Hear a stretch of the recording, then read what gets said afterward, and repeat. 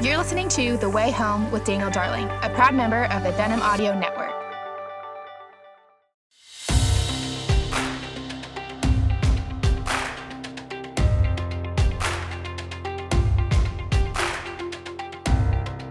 I want to welcome you back to the Way Home podcast, my friends. I'm glad that you are listening and enjoying, and I hope this series of podcasts we've been doing has been helping you get through these strange and interesting times that we are in 2020 and in this country. Before we get to our conversation, I just want to tell you about two important things. One, my new book, Away with Words, Using Our Online Conversations for Good, is out and available wherever you buy books. Perhaps you're reading it now. If you are, I'd love to hear what you think about it and possibly write a review on Amazon. But if you have not gotten it, you can go to awaywithwordsbook.com, and there's links to all your favorite retailers: Amazon, Christian Book, Barnes & Noble, Books A Million, and don't forget independent bookstores. It's all available there. Would love for you to pick up a copy of that. Also, I would love for you to sign up for my newsletter. It's called One Little Word, and it goes out about every 2 weeks. And I have fresh content in there that you haven't found anywhere. Original stuff, not found in any of my articles or book chapters or anything like that. And I talk about all sorts of things, from history to ideas on leadership to some things I'm learning in the scriptures, kind of an eclectic collection of ideas that I'll send out in there. Also, you'll get updates on my latest projects and links to my latest work, wherever it is around the web or publications, and what I'm reading. I'll put in there the books that are on my book stack. So if you like that sort of thing, please go to my website, danieldarling.com, and sign up for One Little Word. I'd love to have you as part of that community. We have a treat in store today because I have David French on the podcast. I'm sure you've heard that name and you've probably read his articles. David French is a religious liberty attorney who's worked for a long time for places like Alliance Defending Freedom, other places securing religious liberty on college campuses. And he's a veteran of the war in Iraq, served his country, and is a prolific writer. For many years, I've read his stuff at National Review, and of course now he's at The Dispatch, and I highly recommend subscribing and reading his work at The Dispatch. What I like about David French is he's a straight shooter, so he will call it like he sees it. You will not always agree with his take, but he calls it like he sees it. He's a faithful Christian who really tries to apply the Bible to what he is talking about. He almost nearly ran for president in 2016 before deciding not to, but he has a new book out called Divided We Fail. And one of the things that has really disturbed David French is the division in our country. And I ask him a lot of questions about that. I've been grieved by it as well. I don't think this is the most divisive time in American history. If you look back to the 1960s, you look back to the Civil War era and some other times, I think it was more divisive. However, it's a different time because we have social media and we have kind of a news ecosystem where we all sort of get news in our own bubble. So I asked David about all sorts of these things and more. He's a fascinating figure, someone whose opinion I highly value and someone who I read regularly, whether or not I agree with him. So I think you'll enjoy this conversation with my good friend, David French.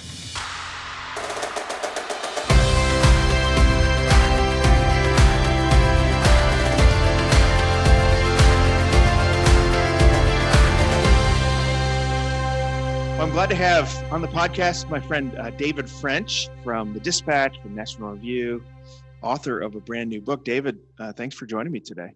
Thanks so much for having me. I appreciate it. So David, I want to talk to you before we talk about the topic of your book.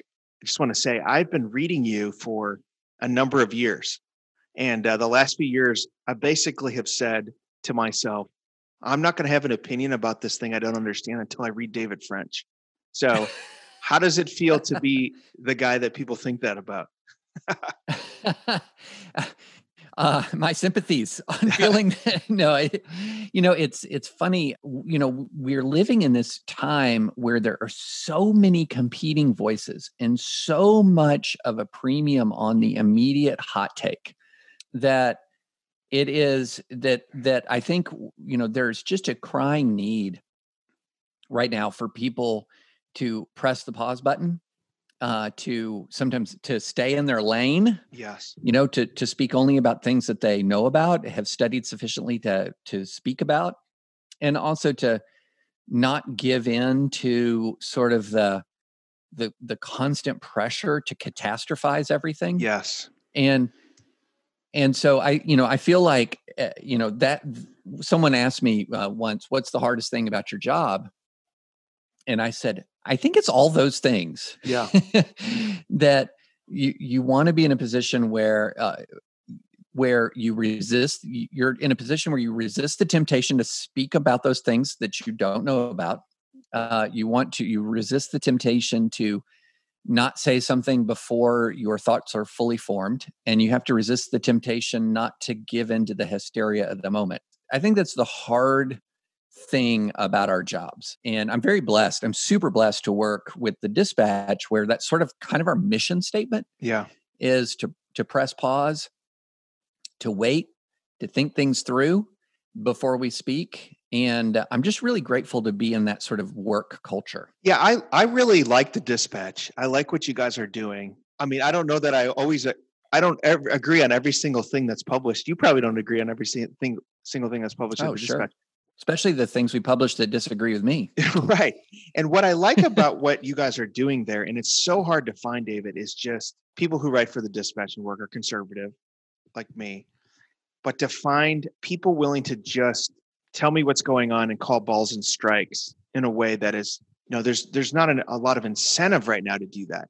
Right. I mean, so much of the news and what we read is filtered or just so kind of tainted by just heavy bias in either way, and sort of like our news bubbles. Like I feel like we're in a news, there's different news bubbles that people get in. Yeah. And I just love the fact that you're doing that. I also respect you, David, because you are a conservative who has obviously taken a position that you're not going to vote for Trump. You're not a Trump supporter. And yet you are willing to call balls and strikes on that in a way that very few, whether pro-Trump or anti-Trump folks have done, in the sense that if there's an administration policy that's really good, you'll praise it. If it's not, you won't. And to maintain that political integrity, that's got to be hard to do.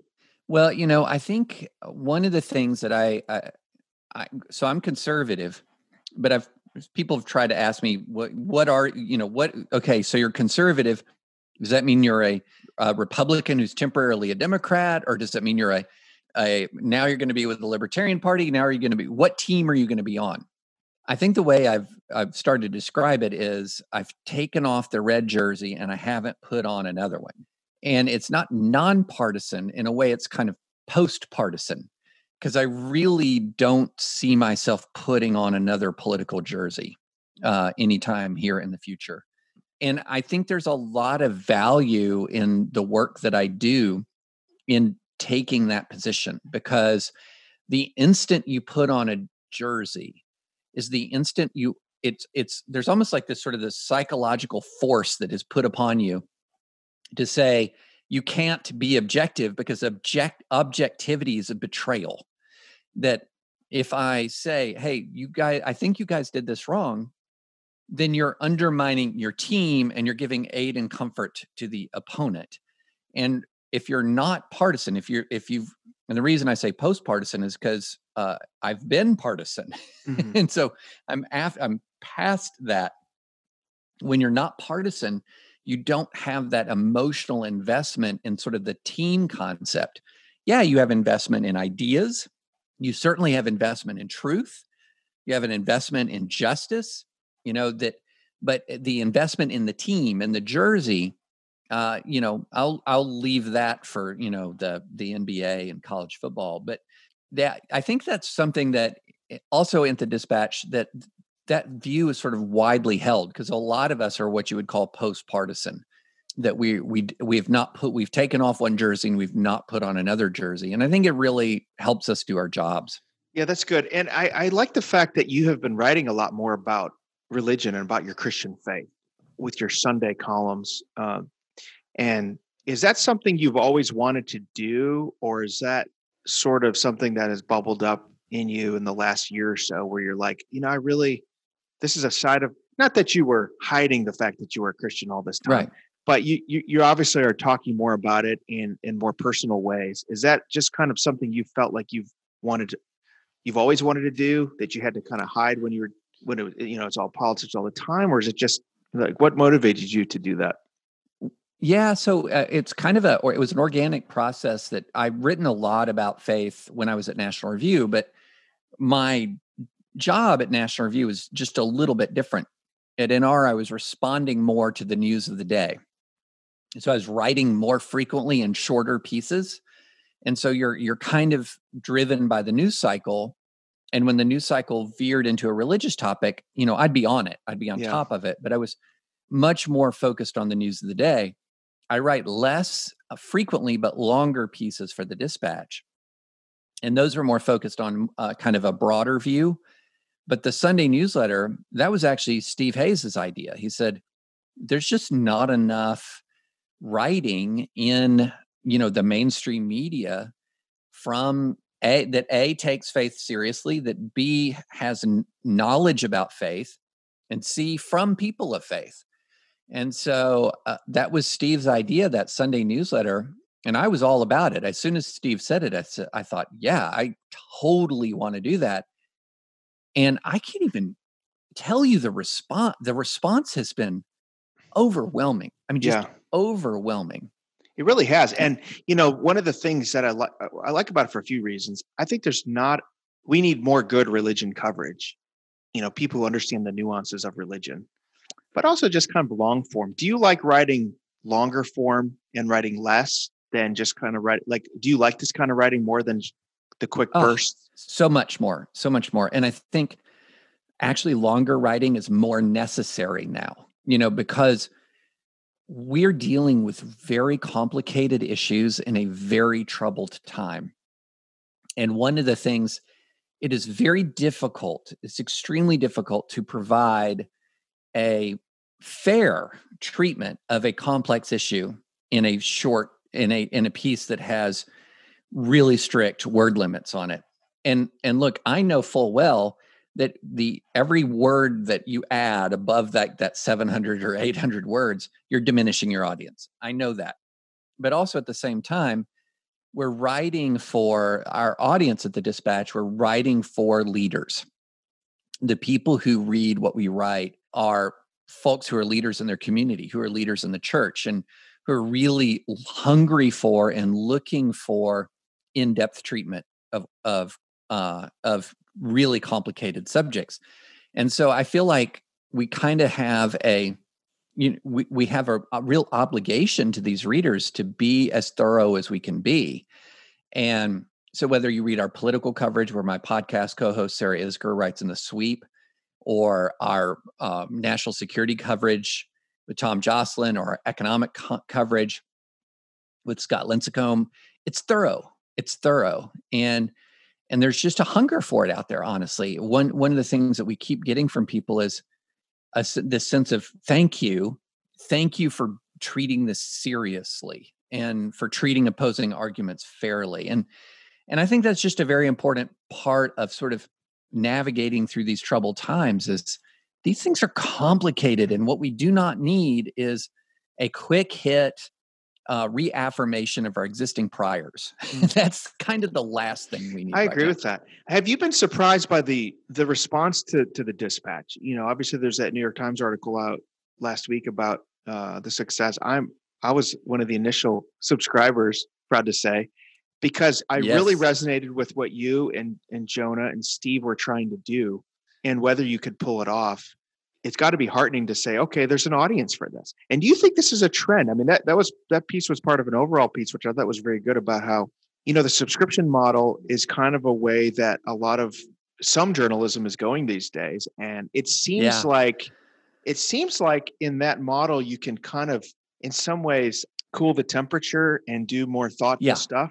Well, you know how a lot of very big and important cultural developments sort of happen accidentally. Mm-hmm.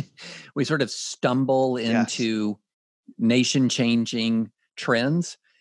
And, if you look back to the dawn of the internet, there was this sort of idealism about the internet that said, this is the portal of all kinds of free information. This is where everything is free.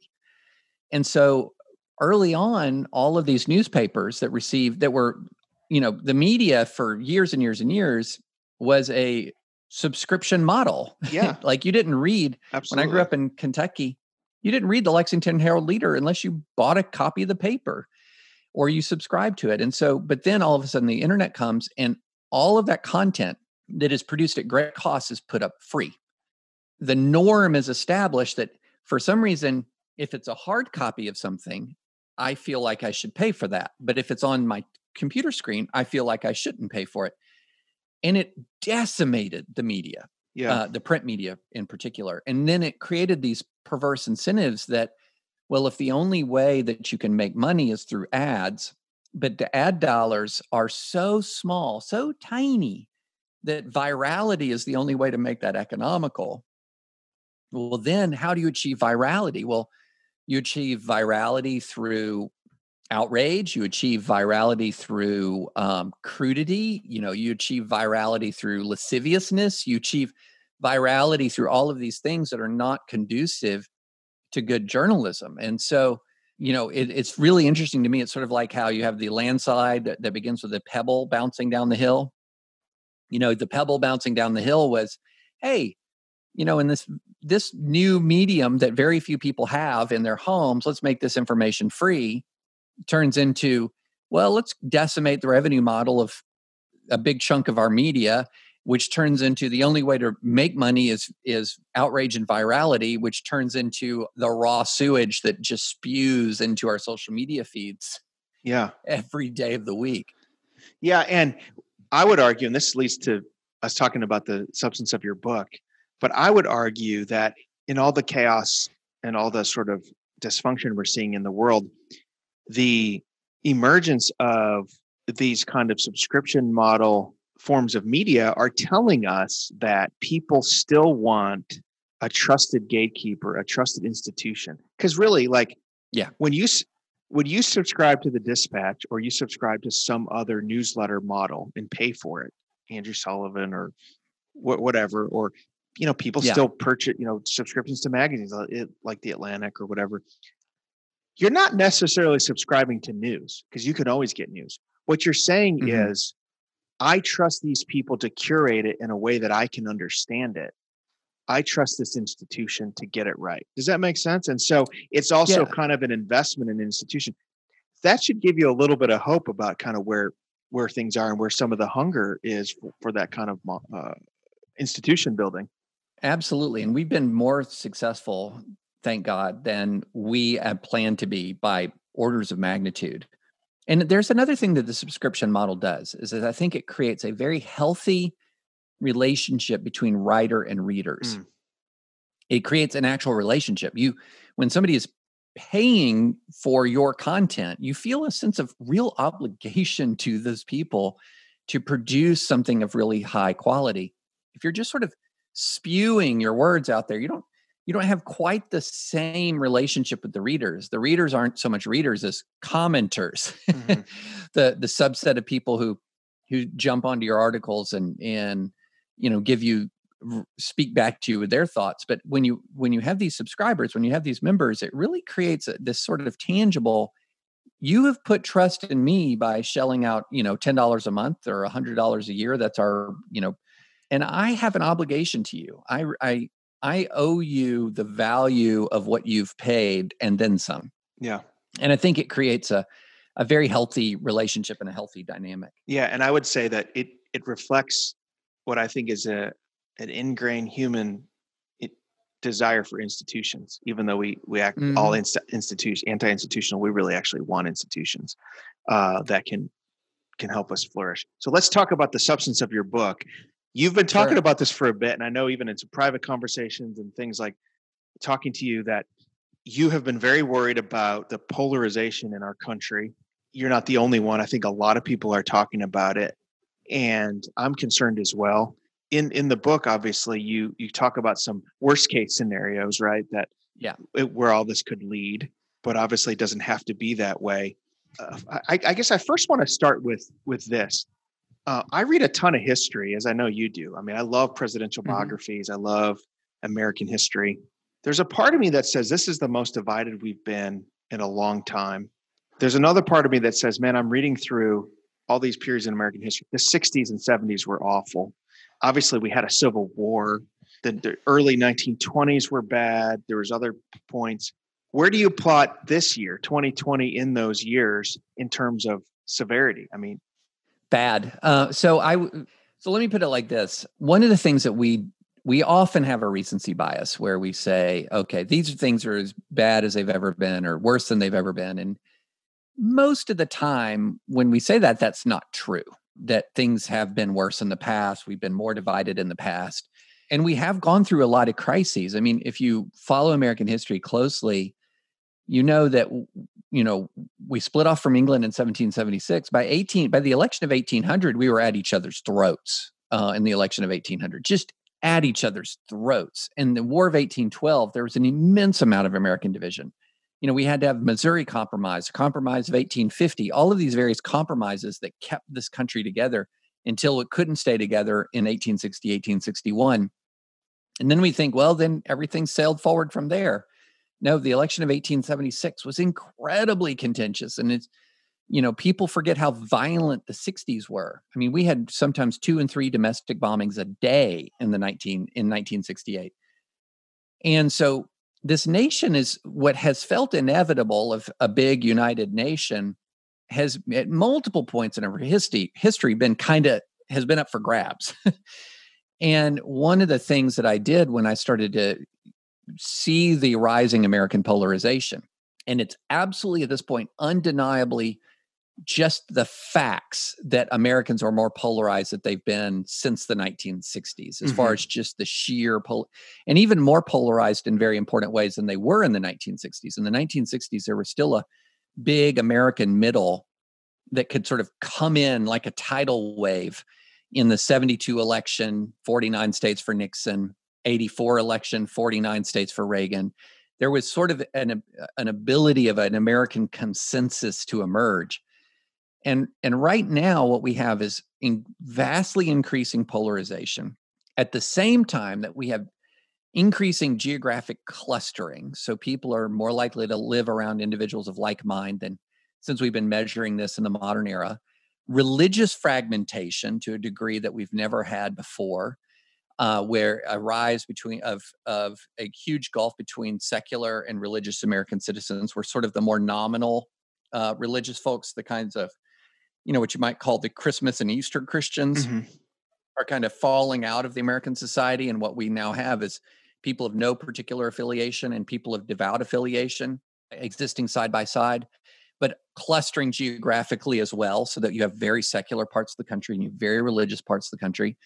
And then you have the fragmentation of media, so that there is no real common culture, even down to sports, with the exception of the NFL, which is increasingly politically contentious. But you can look at viewing maps of different shows, and you will see that there are certain shows that Red America watches. There are certain shows that Blue America watches. And what I say in the book and argue in the book is all the result of all of this is there's no single important cultural, religious, social, or political force that's pulling us together more than it's pushing us apart. And a nation cannot keep doing that, especially when you overlay on top of it animosity and rage and hatred. You cannot keep doing that indefinitely and stay together. That defies sort of all of the laws of human nature, and it defies what we know about nations throughout history.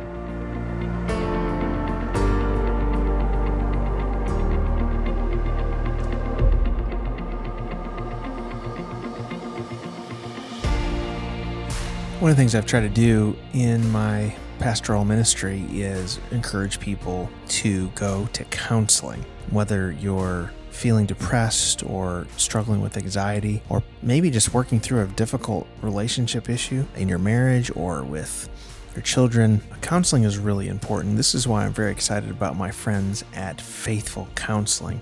What I like about Faithful Counseling is that you can go online to the website and you can fill out a form with some really good questions, and they will match you up within 24 hours with a counselor suited to your needs.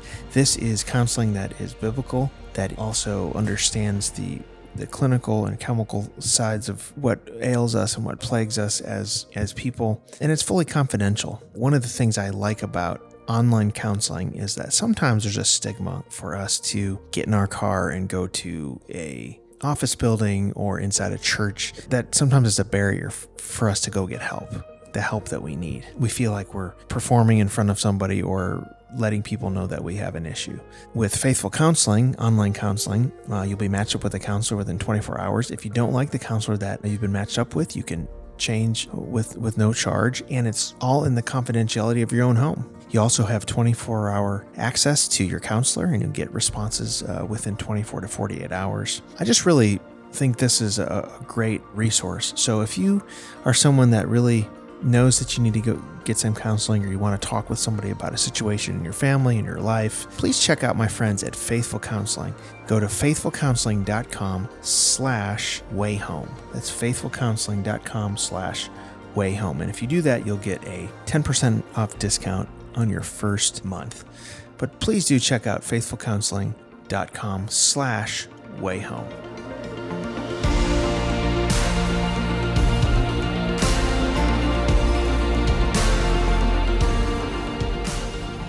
It seems to me there's like perverse incentives for polarization. The social media algorithms, the media, and when I say the media, I mean all forms of media, left, right, and center. Mm-hmm. There's incentives for polarization. I feel like this is something I felt for a long time when I think about even social media, that there's like two different news bubbles. You know, we talk a lot about the Facebook news bubble, which leans right, where people are sharing stuff, and it's a problem with disinformation, which I do think. But I also think Twitter can be a little bit like that too, in terms of, you know, among sort of elite leaders and people like that. Correct me if I'm wrong, but it seems like Twitter to me seems like the green room, you know, before you're about to go speak, where all the VIPs are hanging out. And Facebook seems like the audience, the crowd. You know, like there's just such this disconnect. And how does that play into our polarization? You know, the fact that it's just really two different worlds, or maybe multiple different worlds, maybe not just two. Yeah, you know, I mean, basically what you'd say is everything is right now playing into our polarization. And every new development, like sort of every new technology, every new quirk is furthering it. So, you know, I've talked a lot about polarization now for years, and it was, you know, people will say, well, social media is causing it. And I'd say, well, social media is making it worse. But if you look at the data, our polarization was increasing pretty heavily before social media came along. Or you might say, you know, like the time and time again, what is it? It's this, or it's this, or it's this. People will say it's this. And I say, no, it's all of these things. All of these things are operating together. And then what ends up happening is they have a mutual reinforcing effect. So let's take, for example, the combination of geographic sorting plus social media. So what geographic sorting means is that we live around people of like mind.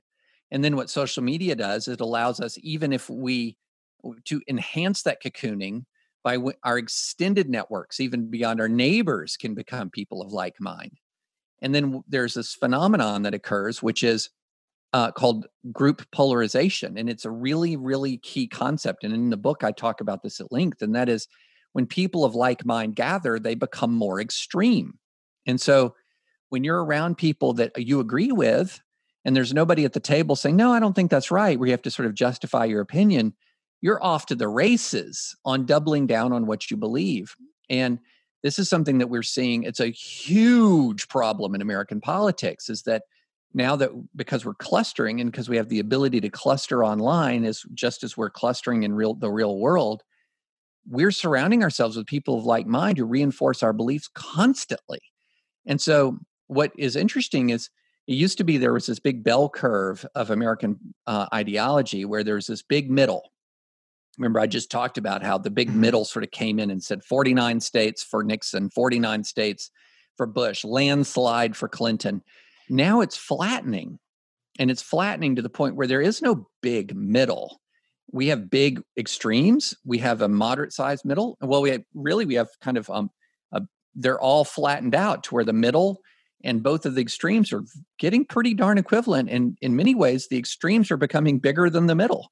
So the bell curve is becoming more of a U, and that creates an enormous amount of tension on the system. So I want to ask you a couple more questions about this. So how big of a role do you think the decline in religious fervor, the decline in church attendance plays? That perhaps are we seeing that, my theory is that politics is a useful and important vehicle for human flourishing. It's the governing of the polis of the city that's important, but it's a really poor religion. It's a poor God. And it seems like politics has filled that void to give people a sense of meaning and identity where religion used to be there. Does that have anything to do with why we're more polarized? Yes and no. So the yes is that when you have an increasing a level of religious difference in a society, then there is ample historical evidence that creates strains. Whether it's Sunni Shia, whether it's Catholic Protestant, the Northern Ireland troubles, or the Sunni Shia troubles that we saw in Iraq, Hindu Muslim in India. I mean, profound religious differences are difficult for societies to navigate. They have been for a long time.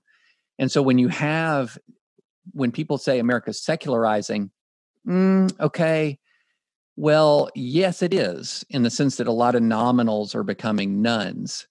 But the most devout segments of American religion are actually growing in numbers. So the self-described evangelicals for most years increase in numbers. So what you're ending up is with a society where you have this increasing sacred secular divide. Now that's one thing. Now the Christian narrative of this often is, well, those people who are nuns, because the God set eternity in the hearts of men, are looking for something to fill that void, that spiritual void, and so they have filled it with politics. Okay, so it's kind of a convenient narrative for Christians to believe, because you say, well, my religion is serving Jesus Christ, and their religion is serving politics. But here's the thing, Dan. I think when push comes to shove, for an awful lot of people in the pews, it's their religion is politics also. Oh, I agree with that. With that. Yeah. And I know you do, because we've talked about this.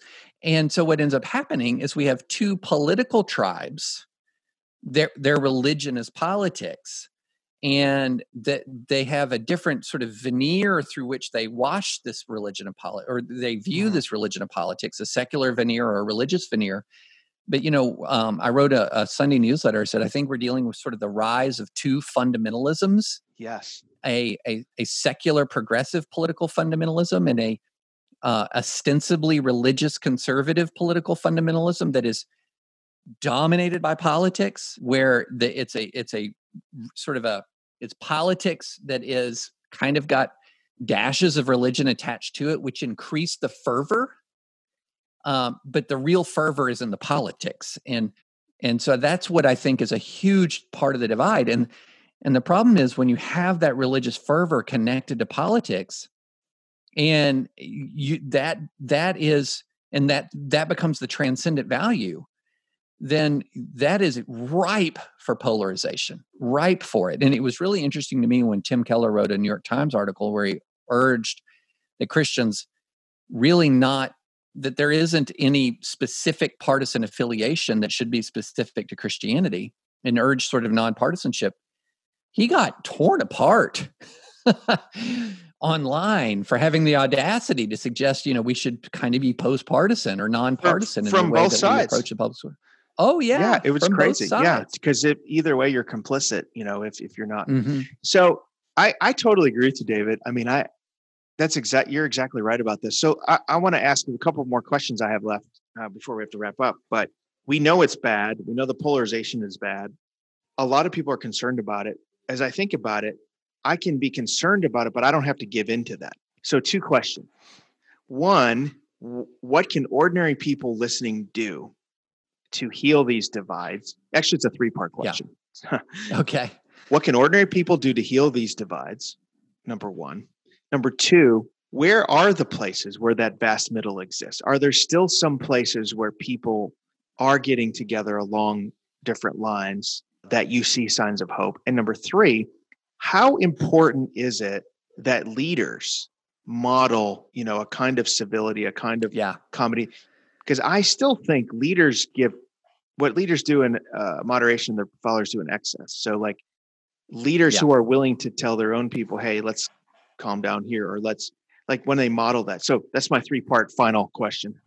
Well, let me begin with number 3 first, because one of the arguments I make in my book is flat out, we need a better class of leaders. We need a higher character class of leaders, and we need to start really placing a tremendous amount of importance on character in selecting our leaders. And one of the, I end with Micah 6:8. I end the book with Micah 6:8 as sort of a guide for what we want to see in our leaders. What does the Lord require of you, O man? What is good? It's to act justly, to love mercy, and to walk humbly before the Lord your God. And, we live in a world where the act justly part of it, or at least the tweet justly part of it, is rampant. In other words, hey, this is what's right, and I'm going to argue for what's right. But the other parts, the love mercy, which is, having some basic, at the very least, having some basic regard for the humanity of your political opponents and having some basic compassion for them, for defending their rights, just as you would defend your own rights, that's lacking. And then especially lacking is this humility, this idea that we may not know everything. These are complicated issues we're dealing with, and I actually might gain value from hearing people from the other side, and they might actually teach me things, or that I'm going to approach the public square with a posture of humility. All of those things, we should start to be putting a premium on those things in our leaders. And if we don't see it in our leaders, at least show it in yourself. We're all, whether we're all leaders to some extent. There are always, if you're an adult, especially if you're a parent, you're leading some people. You may not have a public voice in the same way that a pundit does or a pastor does. But if you're a husband, if you're a wife, if you're a mom, if you're a dad, if you're a grandfather or grandmother, you're a leader. And you might not have a big tribe, you might not have a lot of followers, but you're a leader. And what we need to do is take upon ourselves the responsibility to fulfill those triple interlocking obligations: act justly, love mercy, walk humbly. Not one of them is optional. Not one of them. So what do we need? We need a better class of leaders. If that class of leaders above us is lacking, we still have the responsibility with whatever kind of leadership we have to exhibit those 3 cardinal virtues. And so, that sort of number 3 question, if there's one thing that we're learning now is that, and this is something Christians, sort of a lot of, especially white evangelicals, argued extensively in the Clinton years, is that there's a cultural effect of corruption and sin from leadership. It changes permission structures. It alters public morality. And we're seeing this, radiating out often from the flaws of the leader class in the United States. Is changing. You can see that people on social media and people around you adopt the same modes of communication, the same kinds of public postures, the same kinds of moral stances as the people that lead this country and that lead churches and that lead institutions. And so we need a better leader class, and the followers of these leaders need to hold them to it, to exercise their own responsibility and whatever leadership roles that they have, to act and model the values they want to see across the United States. And now with that rant, I forgot question 2, the second. Where are you seeing places where there is still that vast middle? Yeah, so there's actually some social science on this. So the More in Common Project did this really comprehensive look at what it called the hidden tribes of America. It was discontent with the sort of blunt instrument description of Americans as being either Republican or Democrat or independent, and really wanted to sort of dive down into what are sort of the specific ways in which Americans live their lives politically and culturally. And it found multiple hidden tribes. In other words, we don't have 2 teams. We don't even have 3 teams. We might have 8, 9, 10 teams. And what it found is that, ranging from right to left, depending on levels of engagement, levels of religiosity, et cetera. And what it found was that American political engagement is being driven by a very active minority on both the right and the left. And interestingly enough, that very active minority has a very similar demographic profile. It's disproportionately white, disproportionately wealthy, and disproportionately likely to be political hobbyists, people who sort of view following politics as almost like, their hobby. And that's on the right and the left. And they are driving this train of polarization. And then what More in Common found was that there was an exhausted majority. Now, that didn't mean they're all moderates.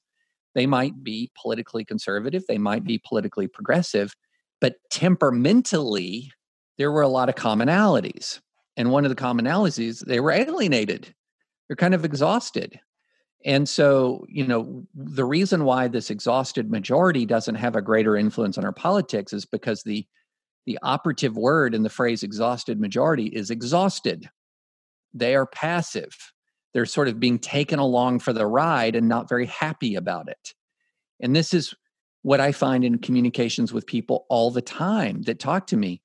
They're very unhappy with how things are going, but they're passive participants. They're just on the bus and they don't like the bus, but they're on it. And so I don't think things will change until the exhausted majority, the operative word, becomes majority instead of exhausted. And sometimes it takes a leader to motivate and to activate, or sometimes it just takes enough misery to where people say, no more, no more. And my hope is that we just don't go so far that we cross lines we can't uncross before that exhausted majority wakes up. Because a motivated minority can take a country in terrible directions before a majority really exerts its will. That's a great place to end. I want to encourage folks to get this really good book called Divided We Fail by David French. And if you're not a subscriber to the Dispatch, well, you should be, and to read David French. But David, thank you for your work, your public witness, and for being a voice in these times. Oh, thanks so much for having me. I really appreciate it.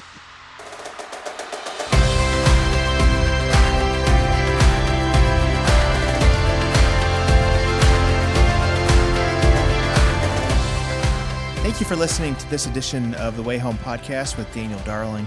For more information, you can visit danieldarling.com. If you do like this podcast, we encourage you to subscribe on iTunes or your favorite podcast catcher. We also encourage you to rate and review so others can know about the podcast. You can follow me at Dan Darling on Twitter, or go to my Facebook page, facebook.com/Daniel M. Darling. I also want to encourage you again to check out my latest book, Away with Words, and you can visit awaywithwordsbook.com. Thank you for listening again to the Way Home podcast. This is a production of the National Religious Broadcasters.